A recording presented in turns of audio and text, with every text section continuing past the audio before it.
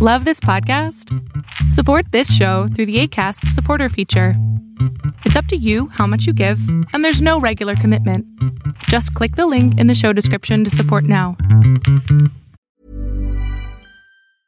I'm Sandra, and I'm just the professional your small business was looking for. But you didn't hire me because you didn't use LinkedIn Jobs. LinkedIn has professionals you can't find anywhere else, including those who aren't actively looking for a new job, but might be open to the perfect role, like me. In a given month, over 70% of LinkedIn users don't visit other leading job sites. So if you're not looking on LinkedIn, you'll miss out on great candidates like Sandra. Start hiring professionals like a professional. Post your free job on linkedin.com/people today. Hey, it's Paige DeSorbo from Giggly Squad. High quality fashion without the price tag. Say hello to Quince. I'm snagging high-end essentials like cozy cashmere sweaters, sleek leather jackets, fine jewelry, and so much more. With Quince being 50 to 80% less than similar brands. And they partner with factories that prioritize safe, ethical, and responsible manufacturing. I love that. Luxury quality within reach. Go to quince.com/style to get free shipping and 365-day returns on your next order. Quince.com/style.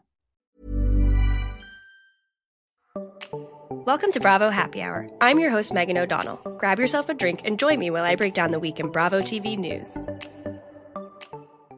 Welcome to Bravo Happy Hour. I'm your host, Megan O'Donnell, and today's episode is blessed with the presence of Jennifer Lind Westbrook. She's a freelance writer currently writing for Screen Rant and has been watching The Real Housewives since day one. So she is the perfect co-host for this week's extra special bonus episode, recapping this past week's episodes of Potomac, Beverly Hills, and New York. Welcome to the show. Thank you. I'm so glad to be here, Megan. This is going to be amazing. I never really recap shows, but as we were just kind of DMing, you were like, let's just talk about what's on. And I'm like, you know what? It's been a very long time since I've actually done a proper recap. Yeah, I love recap. I love the second best part to watching them is to talking about what you've seen. Because sometimes it is unbelievable unless someone else can confirm, yeah, you saw that. You just saw that happen. Well, I don't really have many people like in my life. Through Bravo and this podcast, I've met a lot of other Bravo lovers, so I've been able to find my people.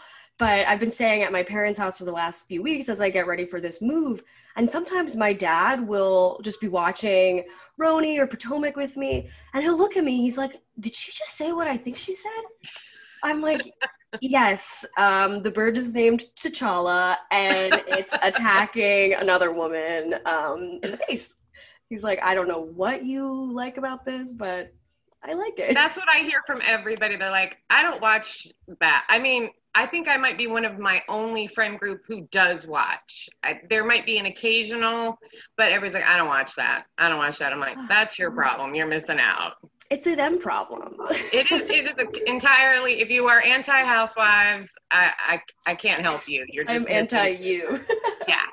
And I will say, like, any person, like, whether it's my dad or, you know, boyfriends of the past, like, they'll get, like, a sprinkling of it, and then a couple weeks later, they'll be like, so I saw that Stassi girl on Instagram, and I'm like, okay, so you're picking up on things. This isn't going unnoticed. I'm glad it's slowly permeating through their brain. I don't even get sprinklings. I mean, it's blank stares, you know? They're like, oh, we know you watch that. You know, it's like you have an STD or something. Well, in the beginning of, like, loving Bravo, it was, like, considered a guilty pleasure. And now I'm like, call me guilty. Like, I'm guilty. Like, I feel no guilt in this. And then I try to explain to people, I'm like, I have friends with PhDs and who are doctors and lawyers. And, you know, we have dinner and talk about, you know, what Dorinda was wearing in Mexico. And I'm like, no, like, this goes beyond any type of person. Like, I'm sorry. Technical difficulties always. Please, always. I am telling you, I am just the queen of it. The fact that I, like, even at the beginning of episodes, I have to say to myself, like, check recording, because the amount of times I have done 20 minutes into a show and I'm like, I didn't even press go. That's the one thing I had to do, my one job. I'm in Florida too, and there's a storm. Oh, God. No, not that. Oh my God. Well, have you been affected by any of the hurricanes down there? Not yet, fingers crossed, but we got a long way to go. So, Oh my God. Well, good luck. I know I've been watching the news. I'm like, what the hell is going on? Every single way you look at life right now, it's like, how can I get fucked this week? it's like plagues, floods. It literally is the end of days. 100%. Oh, but at least we have escapism, and that is why we love these shows. So, Jennifer, what is your favorite franchise airing? We have Potomac, Beverly Hills, and New York, which I would say are pretty high up on like my favorite list on the list. Right. I would say, even though it was a really mean girl season, especially to me with the Denise stuff this season, Beverly Hills I think it's my favorite. I do.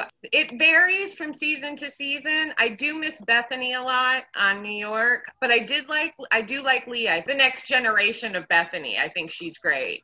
But yeah, the Beverly Hills, like, I think maybe it's just the exorbitant lifestyle. It still gets to me, and knowing, just seeing, like, there's a job called a pyro, someone who lights candles at a party. Like, that's a thing. The money and ridiculous spending habits of the women on Beverly Hills just knows no bounds. And I do think that that's so fun to watch. And it's like, it allows you to kind of be like, wow, like, look at how the other half live. Which is, I think, a lot of the reason why a lot of us got into the Housewives, because it does show that glamour. And then, yeah, you do have, the drama and the storylines, which, keep people coming back for more. But yeah, there's nothing like watching really rich women like buy expensive diamonds and just go shopping and put hundreds of dollars down in cash. I mean, I guess that was an old world Teresa Giudice move. And they all throw like these lavish parties, these crazy parties. I mean, all the housewives kind of do that, but I think Beverly Hills always takes it to kind of the next level. Totally. I mean, they're the one, Tyler threw I don't even remember. It was like a 6-figure amount for her daughter's birthday. It was way back early on. Oh, yeah. I think that was like season 2. And then the little girl just cried the whole birthday party. It's like she would have been happy with a cupcake and a couple of her friends in the backyard. Yeah. So Beverly Hills. And I do like Denise a lot. And I thought she was a great addition. And I'm upset because I'm guessing we're not going to see her again. So. Yeah, I don't really know if we're going to get Denise back, but I guess this is a perfect segue into this week's episode, which was season 12, episode 16. So it's a kind of short season for Beverly Hills, but this was the season finale, and it ended basically at Dorit's housewarming party for a new home of hers, which is a really beautiful home. They did a very great job with that. I like it better than that other thing that she was living in. That other rental was so just poorly designed. And I just always thought, I'm like, you have just like a very, very high stairwell and you have 2 like children. Like that is just asking for one kid. You never see a baby gate. Yeah. You never see a baby gate on these shows. But didn't she have like 4 nannies? So yeah. There's no way any of those kids were crawling down any steps because it was ridiculous, but she's had to scale back. So, she'll take that into consideration. Well, I did kind of like that she addressed the tax issues that have been going on. And so this episode, she made some comments saying like, what is this? The real tax returns of Beverly Hills? I liked Dorit a lot this season.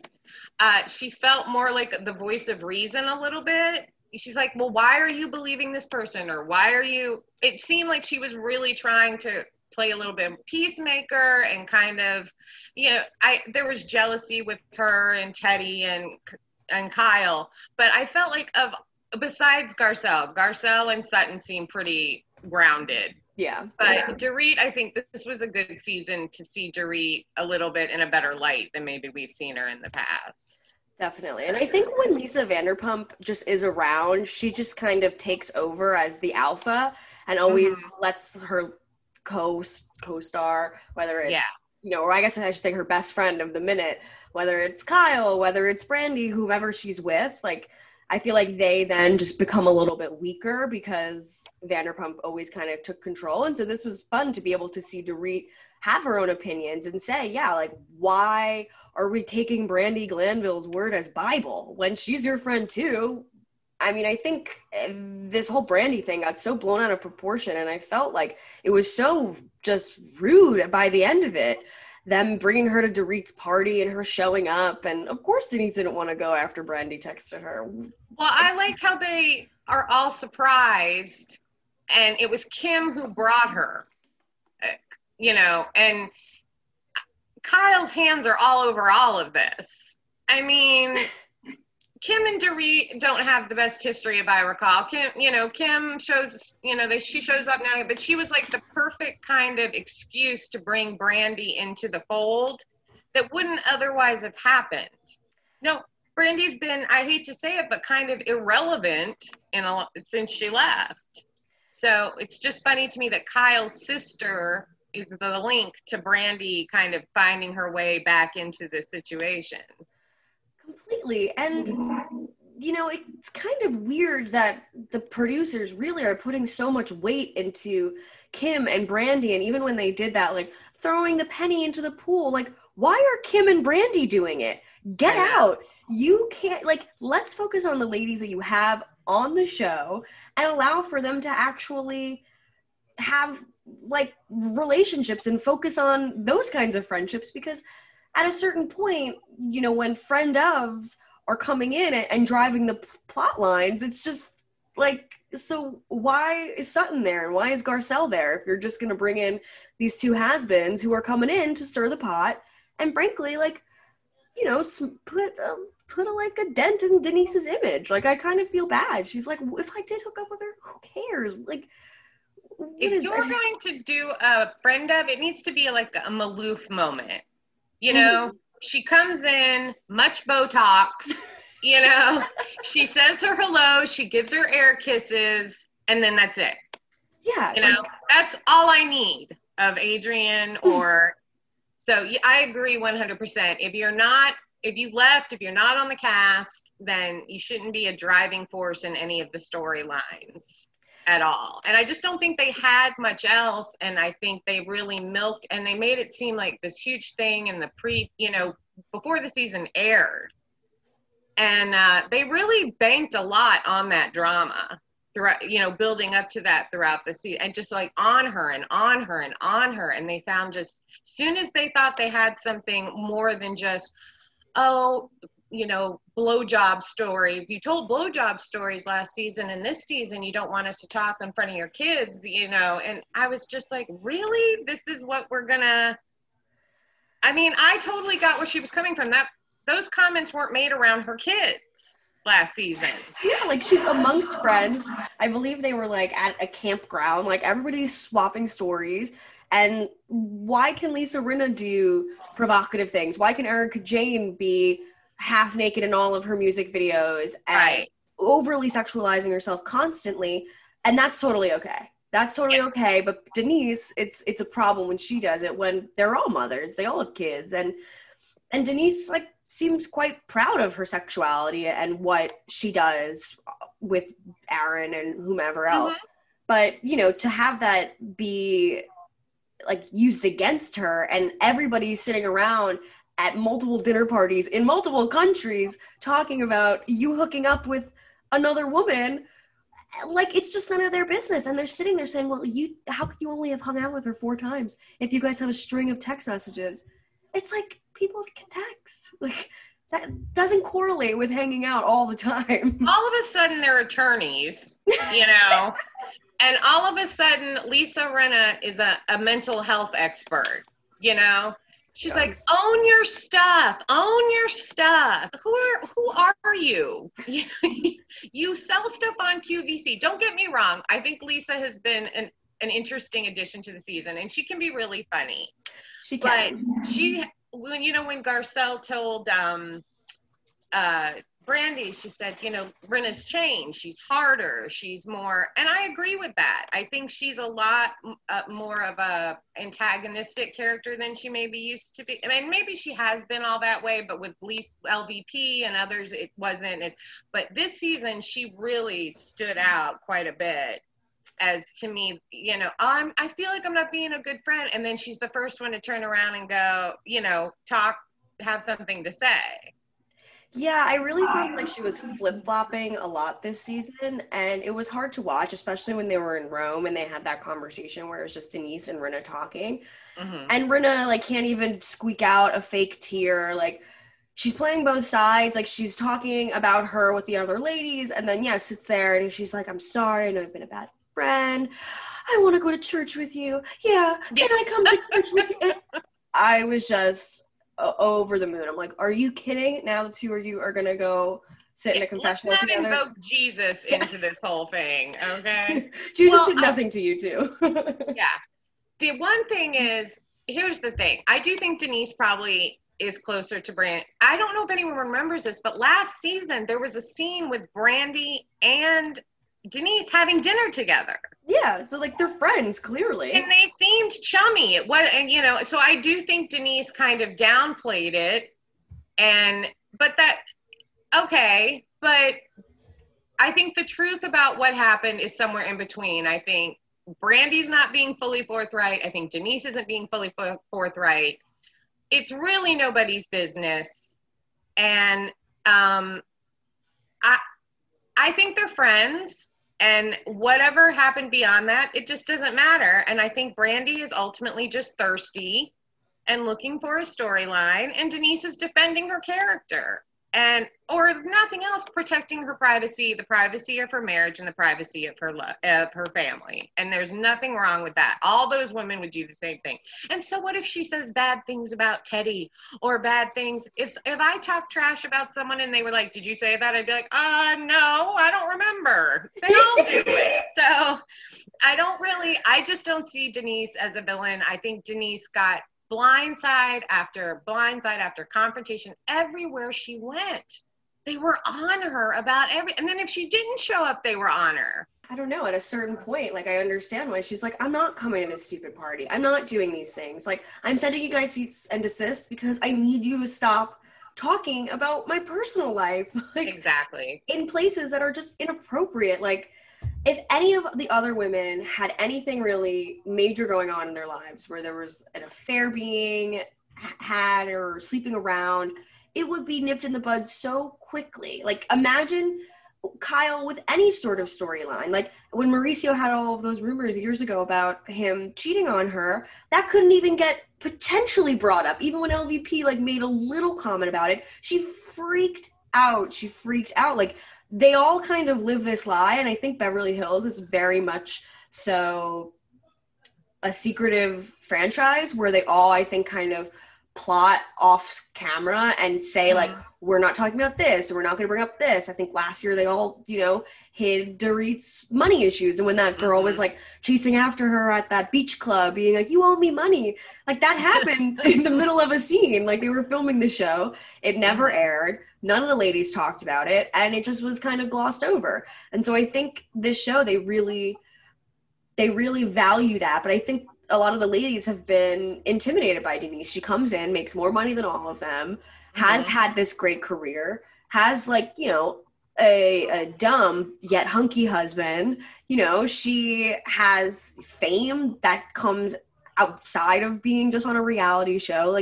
She has things that a lot of those women want. And it's they all are failed I shouldn't say failed actresses, but they all have tried to be actresses. And you wonder why, Teddy and Kyle are sitting there being like, I don't like this woman for no reason. Let's create a whole thing to make her look bad. Where in the end, it just kind of looks like, no, this kind of backfired on you guys. It just looks like you're bullying someone for just having probably a drunken hookup, one too many Casamigos on the rocks. I think Kyle just needs to focus on her clothing brand and in quotations. Well, that stuff is horrible. It's so just poorly designed. I'm like, what are these? It's so bad. It's so bad. I mean, I don't know. Do any of the housewives who have tried clothing brand have any of them? I guess Leah's had success with hers, but yeah, I'm just worry about Mauricio, who I'm pretty sure is stoned all the time now, and he just hiding out from all of it, which I think is great. But yeah, find another story. Her business, leave Brandi out, leave Denise alone. If you have conflict for other reasons, then address that. But don't spend all your time swirling conspiracy theories about Denise Richards and her life. No, it's unnecessary drama that there's nothing to it even. It just feels completely almost fabricated for the sake of just putting Denise in a bad situation, making her like we're not the problem. It's Denise who's the problem. Look, she's lying. Look at all these texts. Look at all these. She's the bad guy. No, she's not. And now they're going to probably turn it on her in the sense of like, well, she doesn't come to the party and she doesn't even care. She doesn't even care about the group. She ditched Garcelle. She didn't even tell Garcelle. Isn't Garcelle her friend? You know, they're just going to turn it on her. And I know they all mentioned at the reunion that they all had to stay pretty silent about what was really happening with the Brandi stuff because she did send these cease and desists. And I mean, they could get sued if they really, I guess, breach them. You know, I'm wondering how this is all going to be handled on the reunion because the ladies talked so much behind Denise's back and were very cowardly when she would be kind of in front of them. Like, you know, I'm trying to think, like, none of them really took her to task except for Rinna. And that was like the shocking thing because they have known each other for so long. They have this past. And I think that's why Denise was so hurt where she was like, hey, like, we're flying to Italy. Like, you knew that they were going to be bringing this up. You had over 24 hours to let me know. You don't think you could send me a text? Hey, this is going to come up. And Rinna's like, I didn't know how to tell you. It's like, yeah. What kind of friend is that? Like, just say the hard thing. So a group bang, you know, a group blindside at the table is definitely the best choice, Rinna. Yes. That's the best. When in doubt, let's just completely throw her under the bus in front of everybody. And, you know, I think Sutton was like, what is going on? Or and Garcelle, you know, there's the few rational ones who look completely dumbstruck about this entire situation as it unfolded. So, and what a wasted trip to Rome. I felt so bad for Denise. She spent it all in her hotel room hiding from these women. Like, go outside, do something fun, eat some gelato. Everybody calm down. It's just not your business. And I love how Brandi's now a credible source. Well, that is like the rich part of all of this, where Kyle and her had fought for years, blog posts and like multiple episodes discrediting Brandi, saying she's a liar, saying all of these things. When it's in defense of Lisa Vanderpump, then Brandi's a liar. Or about Kim. Kim, early Kim, before Brandi and Kim were friends, when she's in the bathroom doing, you know, crystal meth. She may not have been in the bathroom doing crystal meth, but it was obvious there was something going on. And that, you know, Kyle blew up. Well, this season, I've never known Brandi to be a liar. Okay, so then she was doing crystal meth in the bathroom. Thank you for confirming. The good point. You know, someone should have brought that up. So, yeah, I mean, it was disappointing, and I am curious to see how the reunion, I mean, obviously the teaser that she walks off at some point. So, but yeah, it was, I'm disappointed because I think they could have done better and focused on other things. And I'm sorry that they kind of just, it's just nobody's why Brandi was back. I don't know why they constantly just had to be on Denise. Like you said, jealousy, and maybe she was a little more toned down this season because she is having apparently custody issues and things like that. But you know, I think wasn't it Sutton who filmed less, wind up filming less because her kids. Everybody kind of respected that situation. So I don't really if Denise wants to, okay, their first season, maybe she's a little more provocative, but she's calmed down. She's married. And I wouldn't go to Teddy's shower either. Seems like a snooze. What if Teddy and her don't like each other? Why would she go? Brandy or no Brandy, why is she going to go over to a baby shower to celebrate someone who's been terrible to her and who she doesn't like and who, you know, she talks about? So. Yeah, Teddy this season was just so boring. Again, another just useless season from Mrs. Mellencamp. But she did end up having her baby, and she's so cute. That was like her end Chiron. She had her baby, which was nice. We have Erika Jayne. I guess the last scene was kind of very fabulous. All of a sudden, it's like 3 minutes left of the season, and all the ladies are going to get a private plane to go to New York to see Erika Jayne, and like that is what we should have been focusing on. Yeah. Give us a little bit more time in New York. Especially New York is like a pressure cooker for Kyle Richards. That's where she had that fight with Camille when they saw La Caja Falls all those years ago with Kelsey in it. But like, let's focus on that. Bring the ladies on another trip. Allow them to create their own drama and issues, and things will come up naturally. And that's a little bit more interesting. And I think, you know, you see that with the Real Housewives of New York women, where it is so quick for them to say something just horrible and then move on. Like the fight, I mean, this actually can kind of lead us nicely into New York, but the fight between Lou and Sonia in the Berkshires, where all of a sudden Lou just does a 180, turns, is so horrible to her, horrible to Sonia.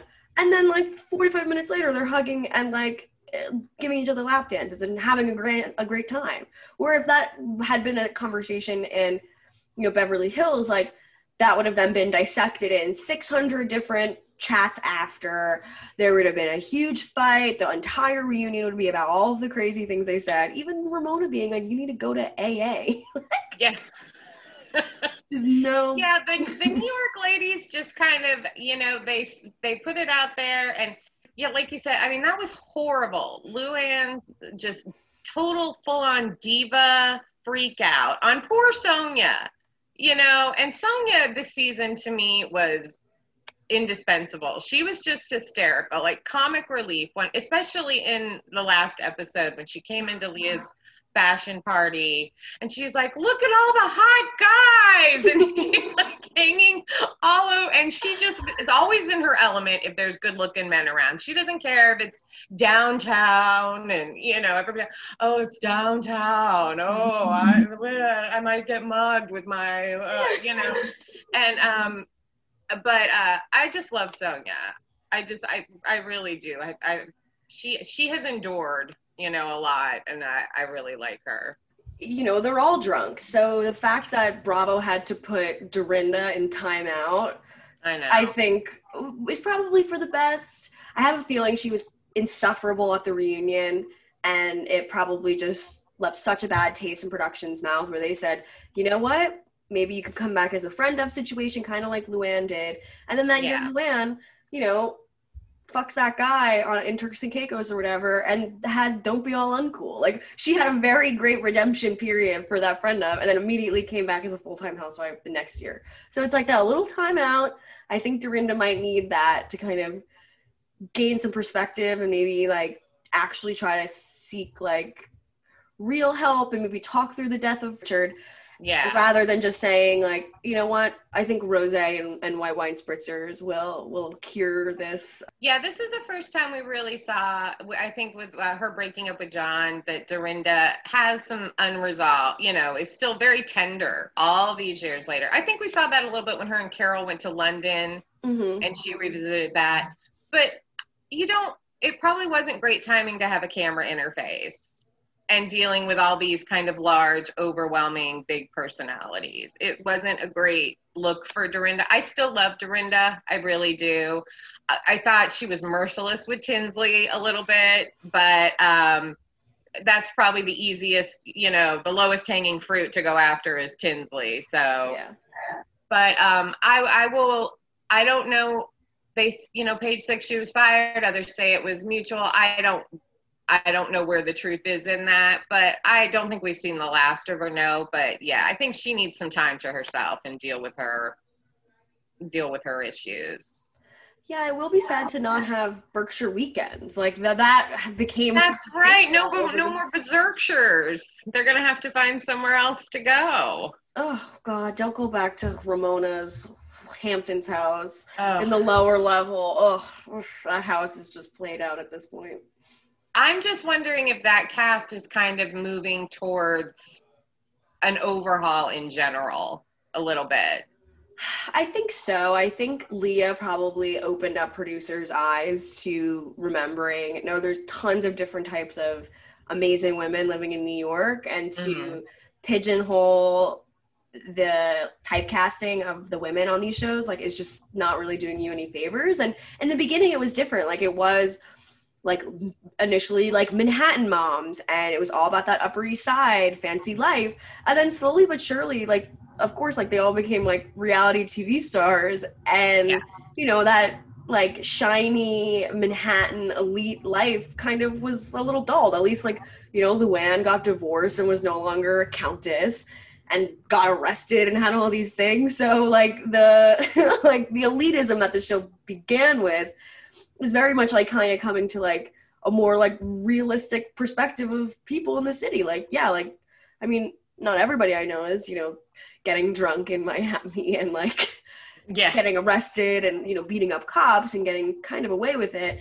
But I think it just is time for a shakeup. And I'm sad that Dorinda's going to go, but I have a feeling, you know, Ramona probably has 1 or 2 more seasons in her. I read somewhere that if she stays for season 13, which is next season, she'll be the longest running housewife in Housewives history. So I feel like they'll give her that over Vicky Gumbel. Yeah. I mean, her Ramona's antics are the same, you know.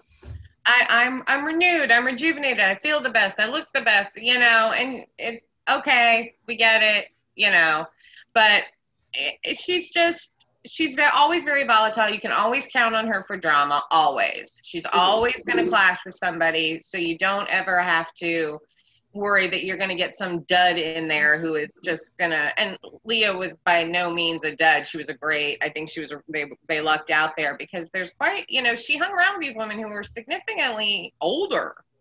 Yeah. So, I would like, as much as I love Sonia too, I just feel like eventually, and in the times we're living into, you just have to be more representational. It's just not, you can't do, like you said, in the beginning it had a different kind of vibe and a different kind of, it's supposed to be high society and all of this. And we're not doing that anymore. We kind of need to see more downtown. You know, we get the Upper East Side, we get the whole vibe. Let's see more. It was kind of like when Carol, when they were like, when she was different, slowly but surely, let's integrate new personalities, get some new ideas. Because with some, you know, the drunken aunts, they go on vacation together and then crap their pants, and, you know, and Ramona's such a crazy diva, you know, so demanding, and she's so horrible to every staff, and you know, that stuff is cringeworthy to me. I mean, and unapologetically horrible. Or then she apologizes, but then turns around and does something even worse. So, yeah, I mean, she is the apologizer for sure. And yeah, I mean, when she called the staff in Mexico servants, it was, oh, like, honey, you don't think you picked up in these 63 years on Earth that you shouldn't call people servants? No, you didn't get that memo? No, and she's always triggered by her childhood stuff. Whenever she gets in trouble, well, my father used, and I'm not saying that, you know, those aren't legitimate issues, but she just kind of has been pulling them out to get her out of jams more and more, which makes it less like, I'm less sympathetic when you're using it to kind of get yourself out of hot water, saying, well, my dad used to yell at me, Dorinda, so when you yell at me, it makes me think of my dad. Well, everybody's dad yells at them at some point, you know. It doesn't mean you need to have an entire breakdown about it. So, yeah, I just think they're going to go younger. I think they need to go more diverse, and I think Leah's a great jumping off point. And as much as I do like Dorinda, I hope Dorinda does kind of maybe show up again. But like we said, we don't want to rely too much on old cast members once we get new ones. But I do like Dorinda. I do think the whole idea of her being let go or what the mean drunk thing is ridiculous. Let's just say Dorinda probably wasn't living her best life at that time, and it all got caught on video. That's really it. her birthday party was also this past week, and John was there, the whole crew was there, Hannah was there wearing the jacket of that queer pattern to go with the pants that Dorinda wore a couple episodes before, and I just have to hope she was never wearing it as a full set. Oh my gosh, I thought we'd seen the last of those Afghan pants. I said that's a whole thing. That is an ensemble. Hideous. And Dorinda's got pretty fashion on point. I got to give it to Dorinda. You know, when she's lounging at home in her knee socks, no, but when she goes out, she looks great. Oh yeah. Well, I think she always were terrible. Yeah, no, that was definitely a no. And yeah, when I watched Hannah walk in, I'm like, you are like so beautiful and young. Like, you should not be wearing this cloak. Like, looks like an old blanket. And the vibe of that party was so warm and so great. You know, even though they had a couple little, moments, and you know, she telling John, "You always have a seat at my table." That's nice to see. You know, to see her be like that. I kind of thought that could have been the finale. Truthfully, it had kind of a finale vibe to it. Yeah, I agree. I think it was kind of nice. They all were together. Yeah, and of course, there were those moments where Lou is like, get off your phone.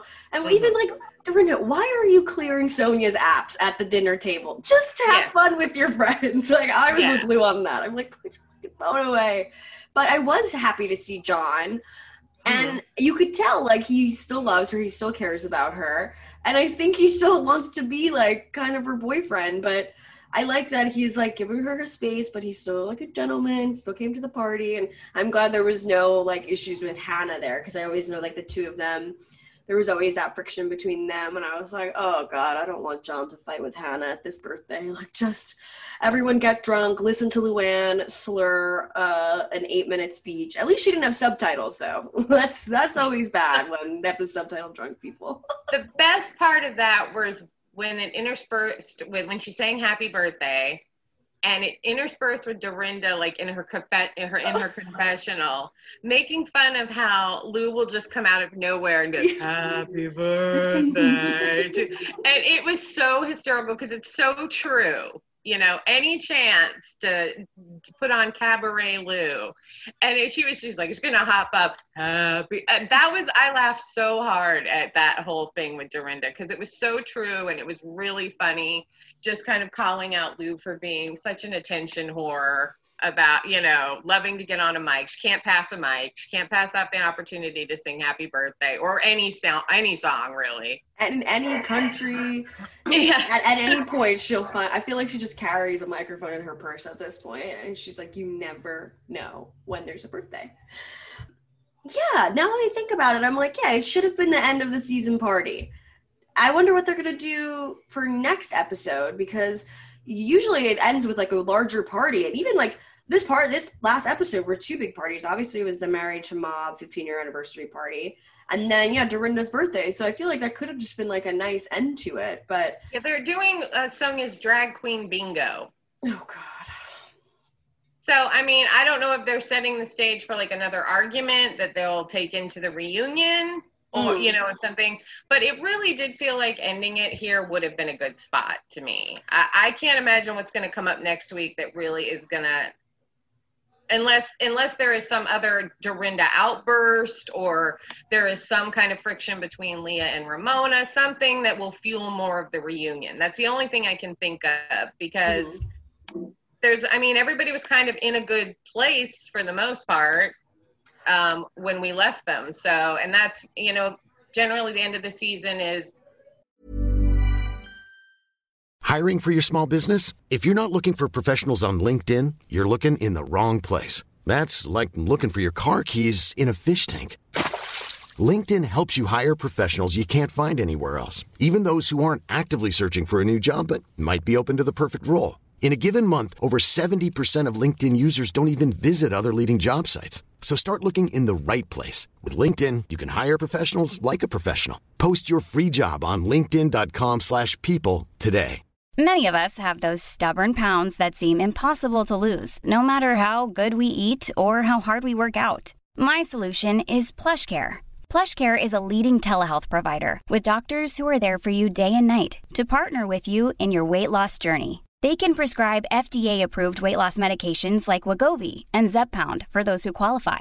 Plus, they accept most insurance plans. To get started, visit plushcare.com/weightloss. That's plushcare.com/weightloss. This is where we're at. Some people are, but everybody's kind of, and then they all rewatch the show and get mad and yell at each other at the reunion anyways. Oh, one other thing I think that came up this episode was the fight between Ramona and Elise at Leah's party. I think Ramona was just looking for an excuse to get the hell out of there. She's like, I don't care. I just need to get out of this party. There are too many not, white Betsy DeVos looking women here. Like, she's like, I need, Lily. Or men that she deemed acceptable. Oh, yeah. Well, I did love, Sonia coming in like a horn dog. And then when she was like, don't you think I look like a white grandma? And the young guy goes, yeah. And they just start laughing hysterically together. Like, that is why you love Sonia. There's just a shamelessness. And I have a feeling she hooked up with one of them. Of course she did. Of course she did. And, but remember, Ramona wouldn't lower herself to be with like a bartender. Oh, she's whether I'm okay with being alone and whatever.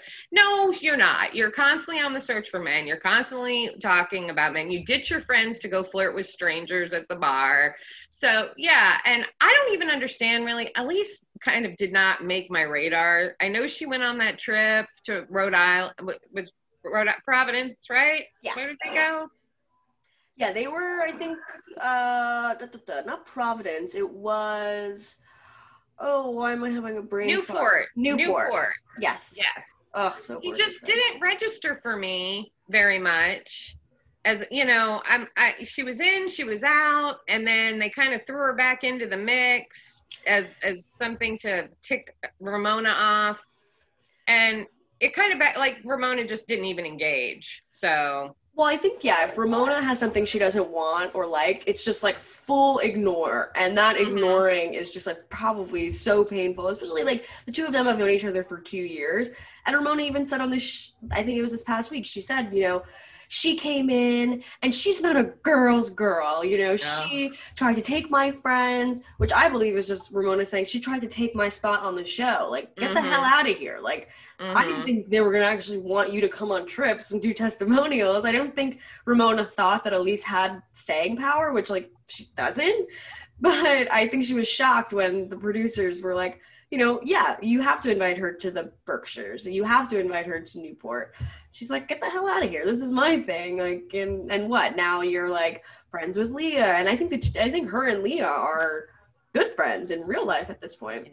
Oh my God. Yeah. So Roni's great. I'm excited for next week. The drag bingo. I mean, I can imagine we'll get some great sound bites from that. And I mean, also I feel like Ramona will be like so confused and ignorant during it too. So, I mean, we'll get some of that too. Yeah, well, I've done drag queen bingo in New York City. Probably not the way that Sonia will do it, so I'm sure it'll be much more over the top. And always looking forward to the finales because I'm sure there's something that's going to be juicy thrown in there for the reunion. Yeah, you're right, and I think it does make sense where there has to be something in this upcoming episode that then is going to be reflected in the reunion. But I also think there has to be some sort of strategic planning for Bravo to tell everybody that Dorinda is leaving before the reunions. Like, I think something really bad must have happened. The season's not even over, and she's saying she's not coming back for next year. Like, I think it was strategic, and I think she must have been really insufferable at the reunion. And she can't take accountability for anything. And, you understand, like, she's going through so much, in her head. And I think all the ladies understand that and try to, let her know, Dorinda, it's okay. Like, even Lou at the beach with her a couple episodes ago, she was like, Dorinda, we're all here for you, but, you don't listen. And she's like, you're the drunk Lou. And it's no. It's okay. And Luann, warts and all, I'm always so biased about her on my show. I'll get 15 DMs being like, you like Luann too much. It's horrible. But, I think a redeeming quality about Luann is that she fucks up constantly and actually can then be like, oh, you know, that was messed up and I'm sorry. And when she freaked out on Sonia, she apologizes. And that moment wasn't so bad. Whereas like a Dorinda blow up is now becoming so common that it's like, okay, this is not okay. Like where a Lou freak out like that isn't as common. And so it was like, oh God, like this is like a one-off like diva freak out moment. And Luann has endured some pretty harsh stuff. And Dorinda has thrown the going to jail thing in her face multiple times. And that's a pretty low blow to keep kind of falling back on. And Luann just was genuinely hurt. You know, she was like, that really hurt my feelings. And Dorinda's like, well, I'm sorry. And Lou's like, but I can tell that you're really, she's trying to explain, like, I don't feel like you're sorry. She's like, well, I'm sorry. And, you know, I do think in that sense, it didn't feel heartfelt. And Luann deserved an apology because that was really, I mean, that was, if they're such good friends, that should not be something she's throwing in her face. And it wasn't even about her. It was a fight she was having with, you know, Ramona. Luann is like collateral damage in that entire situation. Lou and Dorinda are brutal with one another. And I think Dorinda projects a lot of her issues onto Lou because Lou has dealt with like her alcohol issues but you know, she went to AA, she went to rehab, she got help, and now she can drink responsibly. I mean, so we see, but you know, like there is like some people, you know, might need to stop drinking forever because it's like all of like they just physically can't keep up with that. But some people can drink in moderation, and that's okay. And even like when all this stuff was happening with Lou, all the ladies were like, oh, we didn't get the feeling that she was an alcoholic or that she was struggling. But then, you know, then Lou would actually open up and say, you know what? Yeah, like I would have a bad night and I would drink one bottle of wine and then I would drink another bottle of wine. And why not drink that third bottle? And it's like, whoa, like, okay, like you don't even know. One, damn, you have amazing tolerance. I know. This big, you're 15 pounds and you're drinking 3 bottles of wine to the face. Like, well, you can't be sober on Real Housewives of New York. It's very hard to maintain sobriety. So the fact that she did get through it and accomplish that speaks volumes because these women are always drunk, always drunk. And that's why it's funny to me when one accuses the other. I mean, for, you know, Sonia's the one with the drinking problem and Dorinda, everybody's got a drinking problem and except, you know, the ones calling it out. I don't know if they've ever accused Ramona of having a drinking problem. Ramona is never without Pinot or whatever in her hand. So she's hawking her wine label, you know, for years. And, you know, I believe that the concern is genuine, but it's like when they throw out bullying and stuff. I mean, I do think they probably drink more when they're filming because they're in social situations, they're in social settings. It's probably, I mean, you go to hang out with your girls at their country house, you're going to drink. Yeah. So, and it's okay to get drunk with them, like, but it's, you know, to that certain level. Granted, I mean, we did get like Leah in the Hamptons, like, well, that was outrageous. Or even her in Newport. I was like, honey, I'm with Ramona on this one. Like, you a damn fool. That was really bad. But, you know, even she had kind of, but that was early on. So I think maybe there were nerves or she just didn't quite know because she seemed to have reeled that in quite a bit by the end. She was, you know, able to be at parties and drink, but not lose her mind over things. So yeah, and I know she's sober now, and so it should be interesting to see how she kind of comes into the reunion like with a clear head looking at the entire situation, because you know this is going to be like the perfect time for Ramona to just vilify Leah. Like that's gonna be bad. And all that footage will come back, you know, the tiki throwing, the torch throwing, and you know the rolling around on the ground, and that will all come back, and Leah will have to answer for it, I'm sure. Well, even that, I feel like then, you know, Dorinda's gonna probably throw the argument into the ring. Like, so Leah can do that. Sonia can be drunk 24/7. And yet I'm the one who's deemed a drunk. And it's like, well, yeah, honey, when you're like so incredibly mean to people who love you and genuinely care about you, like that's when there are problems. Like Sonia only hurts herself and her, you know, her exposed toes as she's smashing glass. Like, you know, she's not like hurting anybody. Or showing her boobs to poor innocent people who don't want to see them, who work at the house in Mexico. She gets, you know, just throws buck naked, and this poor woman who's trying to do Ramona's hair is, you know, my eyes, you know, that's.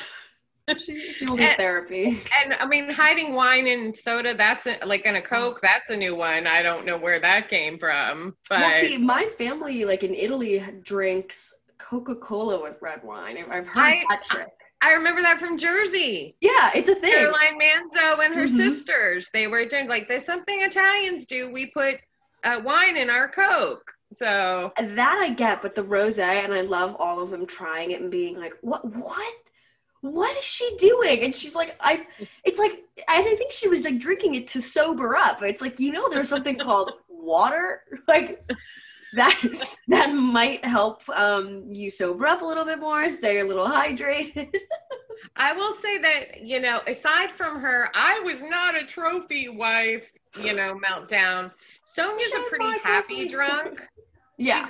Generally speaking, I mean, I know they have, you know, she can be a handful, but I don't find Sonia to be malicious. I can't recall a situation where Sonia has gone after people like they've gone after her. I just don't see her ever being malicious. She always looks like kind of wounded when someone comes at her and she's like, oh, I didn't mean, I think when she says and does things, it's genuinely, if she hurt somebody's feelings or it goes too far, I think she's genuinely either very sorry or she's just unaware.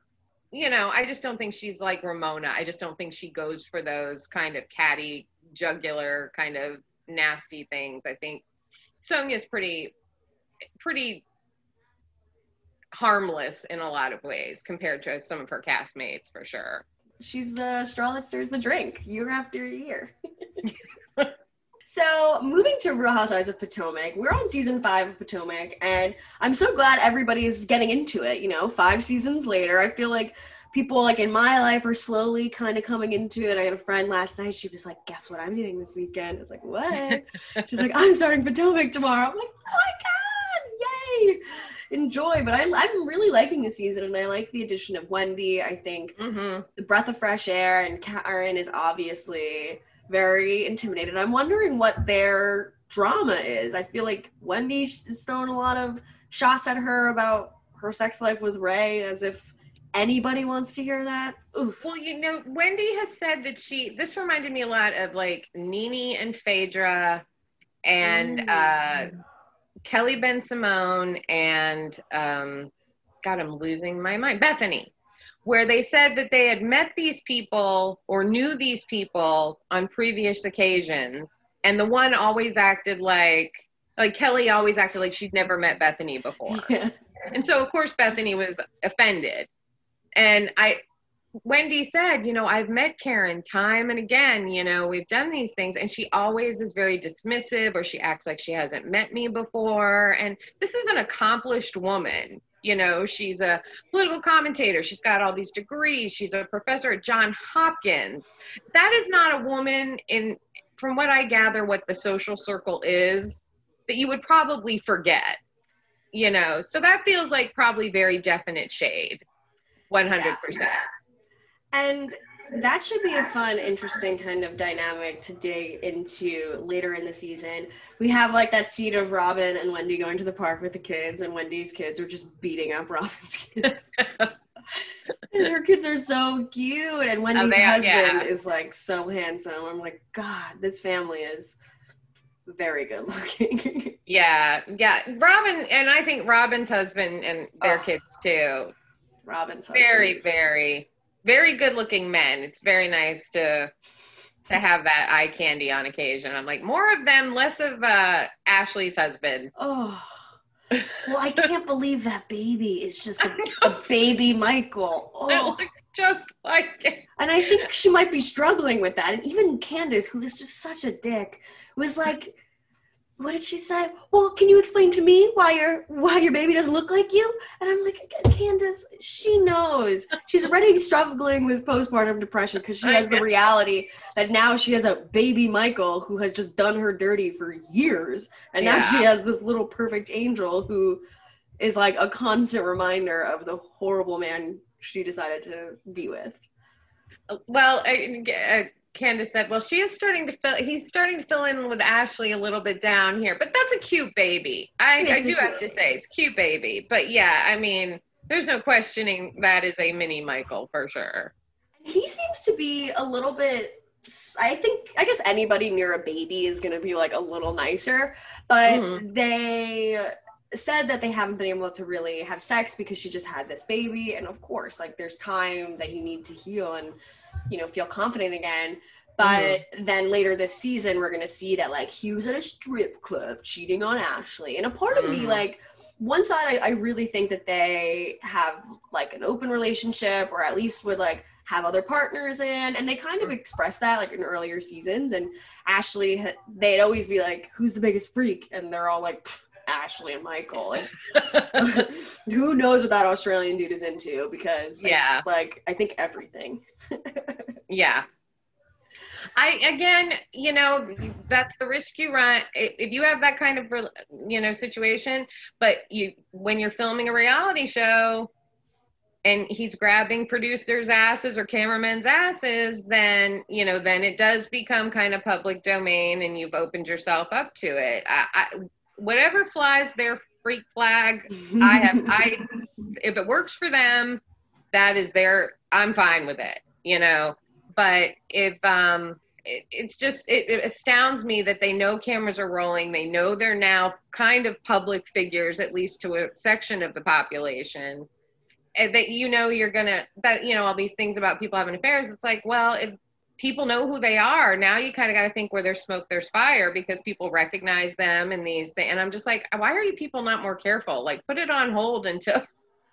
Well, that's especially like these guys going on dating apps. It's like, do you not think the crazy Bravo fans are not like on top of everything, posting in the Facebook groups, posting on Instagram? Like, you cannot hide. You cannot hide from this messiness. And I think, you know, Giselle, who is taking back Jamal after he cheated on her and did her so dirty, to now kind of, frankly, probably just find herself in the exact same situation that she did 8 years ago with a guy who, you know, is in the public eye in his church or whatever he does. You know, he's in the public eye. The being on Potomac is making him more recognizable. Like, he doesn't live in your state. You guys have this long distance relationship. Like, this is a recipe for disaster, and it's hard to watch, especially as her kids are really struggling with their reconciliation. And I understand where the eldest daughter, Grace, was saying, like, no, I don't have an issue with you, Mom, and I don't have an issue with you, Dad. I have an issue with you guys together. Like, how do you look at your mom after you watched your mom cry and be devastated and have to build her life back up because her husband was a cheater, pumpkin eater? Like, I know. Those girls, that family, that birthday dinner was so awkward, so horrible. I felt for Giselle because she just really wants to kind of everybody to reconnect. And those girls just couldn't look more miserable. Seriously. He's like, oh, you guys are part owners in a restaurant. And they're like, yay. I want Nicki Minaj tickets. But it's like, you know, forgiveness is really hard, and like as an adult I struggle with it, but as a kid, are you kidding me? My dad did my mom so dirty, and you know, I had to deal with that and not have a dad in the home because of his, you know, indiscretions. Like, of course you're gonna be scared of what that looks like in their future. And you know, these girls are old enough to all be able to have the internet. They can read everything, they can know everything, and if this does eventually, you know, flop and not work out, it's on TV. Like, it's brutal. To deal with it again. Even like when Giselle and Sherman broke up last season or the season before, I can't remember. Actually, I think it was last season. And, you know, the girls had to deal with it too.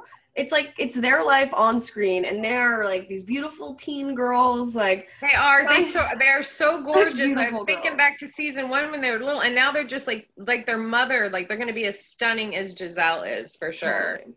And it's just sad because like, you know, they're like, you could tell they want Giselle to be happy, and they were so happy when Sherman was in the picture, and that's hard. And then now they're like, our fucking dad, you know, dad is like a shady character. Like, why would and also Giselle only starts liking him again when he moves to another city and gets a new job. She's like, finally, I think I can take him back. It's like, interesting. And I don't get it, because to me, Giselle is probably not one of the most beautiful housewives, period. Ever. Hands down. And there are some beautiful women on the show. But to me, Giselle, she's smart, she's savvy, she's funny. I don't understand why she even, I mean, I understand they have kids together, there's a connection, there's a history, but I hate to think she feels like she's getting older and she's, you know, maybe this is her best bet. She's tired of being alone. She got Sherman, you know, she invested in that and it didn't work out. But I can't say, I mean, Juan and Robin, he did her wrong, and they've had this very strange journey, but it's worked for them. So you never know. I mean, well, that's kind of how you can look at it, where it's like, you know, they were together, they stood by each other, and he's gonna propose towards the end of the season, and so which I can't wait for, because I think that'll be amazing. Yeah, I'm glad he's finally doing it, because if we had another season of her being like, Juan, I don't know, maybe we're gonna move again, and maybe we'll get back together, I don't know, it's like, shit or get off the pot. Like, you have a beautiful family, you have a beautiful, you know, wife, and like a life that you guys have built with one another, and obviously they're so ingrained with one another's lives, because I don't think he has a mom or a dad, and she has both of her parents, and they have a very strong family unit, like, so, you know, I think like they need each other, and I think they've built a life together, and so it's like, you know what, just get married and give her like the family life that the kids always thought they had. Like, the fact that the kids didn't know the parents were divorced was always so strange. And then she was like, yeah, well, the kid he Googled us. I'm like, yeah, that comes at about like age 7, I think, at this point. Well, I'm really glad too she said no house until marriage. We're not going to do that. We're going to, you know, and after all the money stuff, it's really nice to see them just kind of rebounding together. And that, especially when you see some of the shadier stuff going on with the other, it's nice to see that, like, couples can hit really bad, and not every couple can endure stuff, but it's nice to see that some put in the work and the effort, and it wasn't easy for them, and, you know, but it's nice to see it. And it was very honest, I think. It was that is definitely, I think, for him, especially as kind of the cheater, to be open about that on camera and kind of accept, I screwed up and she's a great woman. And I think that was a very honest, probably one of the reasons why the show is kind of taken off, is you see a little bit more genuine than I think some of the other franchises have kind of, like you said, Beverly Hills, there's a lot more behind the scenes plotting, and you know, I think that's true with Orange County too. There's a lot of off-camera hijinks we don't see. So I do think Potomac, they're still early enough that you're seeing a lot more genuine behavior and more like true personalities. Yeah, definitely. And I mean, and we see, you know, a lot of Candace's genuine personality this season, and she's just been like on a rampage when it comes to anybody. And, you know, first, I mean, I guess it kind of starts with Ashley, and they were dealing with the aftermath of their big fight last year. And it seems like they make up at the baby shower in a way, and then they had that lunch with one another. But again, it's kind of hard to like have a real conversation about like the horrible things you were tweeting while she was in labor. And Candace can't even say, I'm sorry. She says, I stopped, and you don't give me any respect for that. It's like, honey, so you stopped cyberbullying me, and I should be thanking you for deciding maybe, you know, while someone's in labor, I shouldn't be calling her like a roach and making fun of her. Maybe. And she said, well, you engage, you know, Candace was like, you engage. And she's like, and I stopped because I was, you know, I was having a baby. Candace is one of those apology people who says, well, I'm sorry you felt that way. Mm-hmm. Or I'm sorry, not genuinely sorry for her actions so much as sorry as how it got her in trouble in some way, or it made her look bad, or the other person's upset. But her apologies never feel like, oh, I really screwed up, that was a messed up thing to do, kind of sorry at all. Definitely not. And I think she's definitely well aware of the Charisse and Monique fight over the potential hookup with the trainer. She definitely 100% was privy to all of that. And she's kind of playing dumb and being like, I didn't know you and Charisse weren't friends. Weird. And, Charisse comes to this party and then shows up at the sip and see. And I don't know. I just think Candace is a little shady. And for sure. I don't know. I liked her. And I don't know. I liked her, but she was always like, that spoiled little brat. Last season was all wedding stuff and mommy drama and all of that. And now this season, we kind of see her being in the place with Chris where they're thinking, do we have kids? And a part of me thinks she doesn't really want to have a kid ever. I think there's obviously so much pressure on women just being a woman to have a kid and to do that. And you see her openly saying look how my mom fucked me up. What the hell am I going to do to a kid? And Chris is a father, I think, of 3 kids and doesn't seem to have a super close relationship with any of them. Obviously they don't live with them in their condo. So even that, it's okay, so even your partner has decided to be a father a bunch of times, but even he is kind of bye. I don't really know what to do either. And so it just seems like her being I peed on a stick again, maybe this time. And he's like, well, he's like, I'd love for you to be pregnant. And she's like, well, I don't know. It's it just feels like there's this disconnect with her motherhood journey. And it's probably just got to have a little bit of a storyline outside of her her throwing knives at people. Well, I don't know where the peeing on the stick even came from. It was were you having, presumably she was having morning sick, but she wasn't having, there was no mention, unless I missed it, oh, I might be pregnant. It was all of a sudden she was talking about whether to have kids, but then they show her in another scene coming out of a bathroom having taken a pregnancy test. I'm did I miss that she said she was, she thought she was having morning sickness? It would seem very randomly stuck in there, arbitrary. And even Chris made the comment, he's like, we're not having sex. I think there might be something needed here for us to have a kid, and that's sex. Yeah.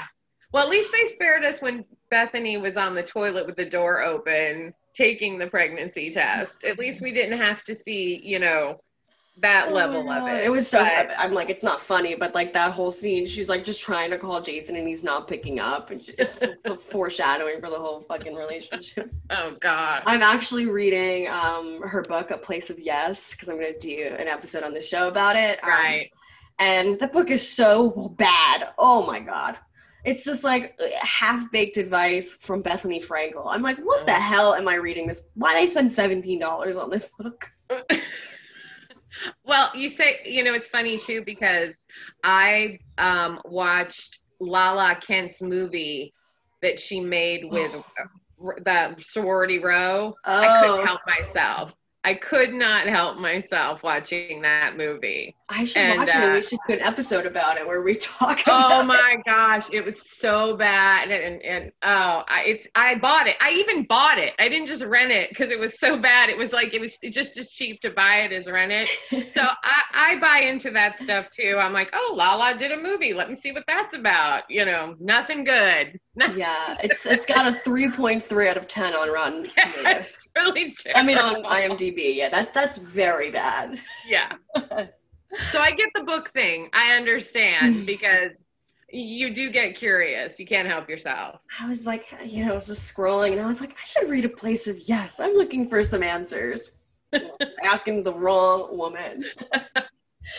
Well, we also have a little bit of Monique and Chris drama. It seems like he's not putting any effort into the relationship and can't even muster up the words, how was your day? And right. I feel bad for her. She keeps popping out these babies, and and, has the show and has, Not for Lazy Moms and has a podcast and does all these things. So she's genuinely busy. And so I understand where she's like, you don't put any time for me. And like, what does Chris do? Like, yeah, I'm trying to figure that out. A lot of sitting around from Definitely. what I can tell. He is so sweet with that baby Chase, though. Like, when he was, like, cuddling with him last episode, I was like, this is the cutest thing I've ever seen. I think it's, you wonder, is that normal after a baby, and she's, dealing with feeling, even with the help, overwhelmed, and he's just kind of disinterested and he's not getting his needs met. And so there's kind of, or are we looking at, like, is there some legit stuff behind that word on the street Giselle's talking about? And is this going to be a marriage that down the road, these are the first warning signs of, what we saw in other housewife marriages that were like, they seemed so great last season, and now this season we're seeing some cracks that we didn't see before. So, I mean, there's no smoke without fire. There's no smoke without fire with that one. And especially if they said they were seeing her out and about, out in town with this dude, like, and even if, it's not true, Chris could even be feeling insecure about that, and that's kind of why he's pulling away from her a little bit, where he's like, well, you might be cheating on me. Like, you say you're not, and I believe you and I trust you because I love you, but, there's that, horrible insecurity that's probably in his ear being like, she could be cheating on me. But granted, I'm just wondering if we're going to get any more real story about that. And if that's the ultimate catalyst for why these, there's that final big confrontation that we're going to be waiting all season for, and it's too bad because, you like a couple and you think that looks pretty solid, and then but it's also realistic too. That may just be a bump in the road for them, and it's not, and there were very open communication and she's like, I need more of this. And he's like, well, I need more of that. And so, maybe that's just all it is, but it all feels like it's heading towards something bigger. It's kind of setting it up for something that's coming. Well, other people who are in a rocky place in their marriage, Karen and Ray, who knew a housewarming party would reignite the flames of their relationship, which is also, if this housewarming party showed us anything, it was that house in Great Falls was absolutely rented. She did not live there. Oh my God. If she had actually lived there, again, she'd have like a picture frame and furniture. But, she would have had a party. Yeah. Definitely. Well, Robin, I think, made a crack about this house being rented too. When she was getting her eyelashes on, she's like, I didn't know you had housewarming parties for rentals. So, not wrong. Go Robin. Well, she showed up with the pizza at the party. Robin looked funny. So gorgeous at that party in that sparkly dress. I was like, Robin, oh my God, like, take my breath away. Yeah, Robin's killing it for sure. She looks great. That party was absolutely ridiculous. I don't know what's going on with Karen. I don't know either. I like how she's like, the whole marriage was like based around the kids, and now my whole life is just based around LaDom. It's like, what are you really doing for LaDom that is taking up your entire, like, you're not doing 40 hours a week on LaDom. And I guess, of course, like, they can't say LaDom and this TV show I do and all the press that comes with it. So I think LaDom is like a catch-all for like being a reality star. Right. But yeah. Well, Ray wants to just go to Florida, and now Karen can't be on The Real Housewives of Potomac if she retires with Ray to Florida. And that's where their marriage is at.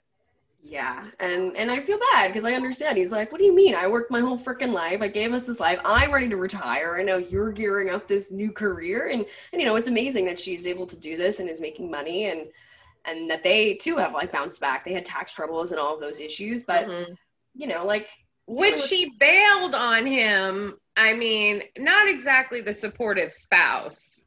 She's like, oh, I don't know anything about that. Our money's always been set, which I don't buy any of that.